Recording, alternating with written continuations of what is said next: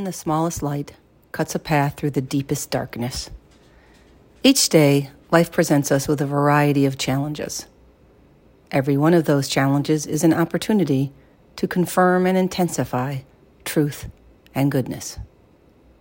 Within each act of genuine goodness are fertile seeds of even greater goodness. It's up to us to plant those seeds to spread the light.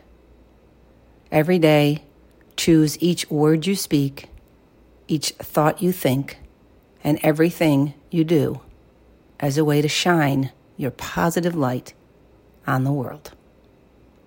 Be the tiny light in darkness.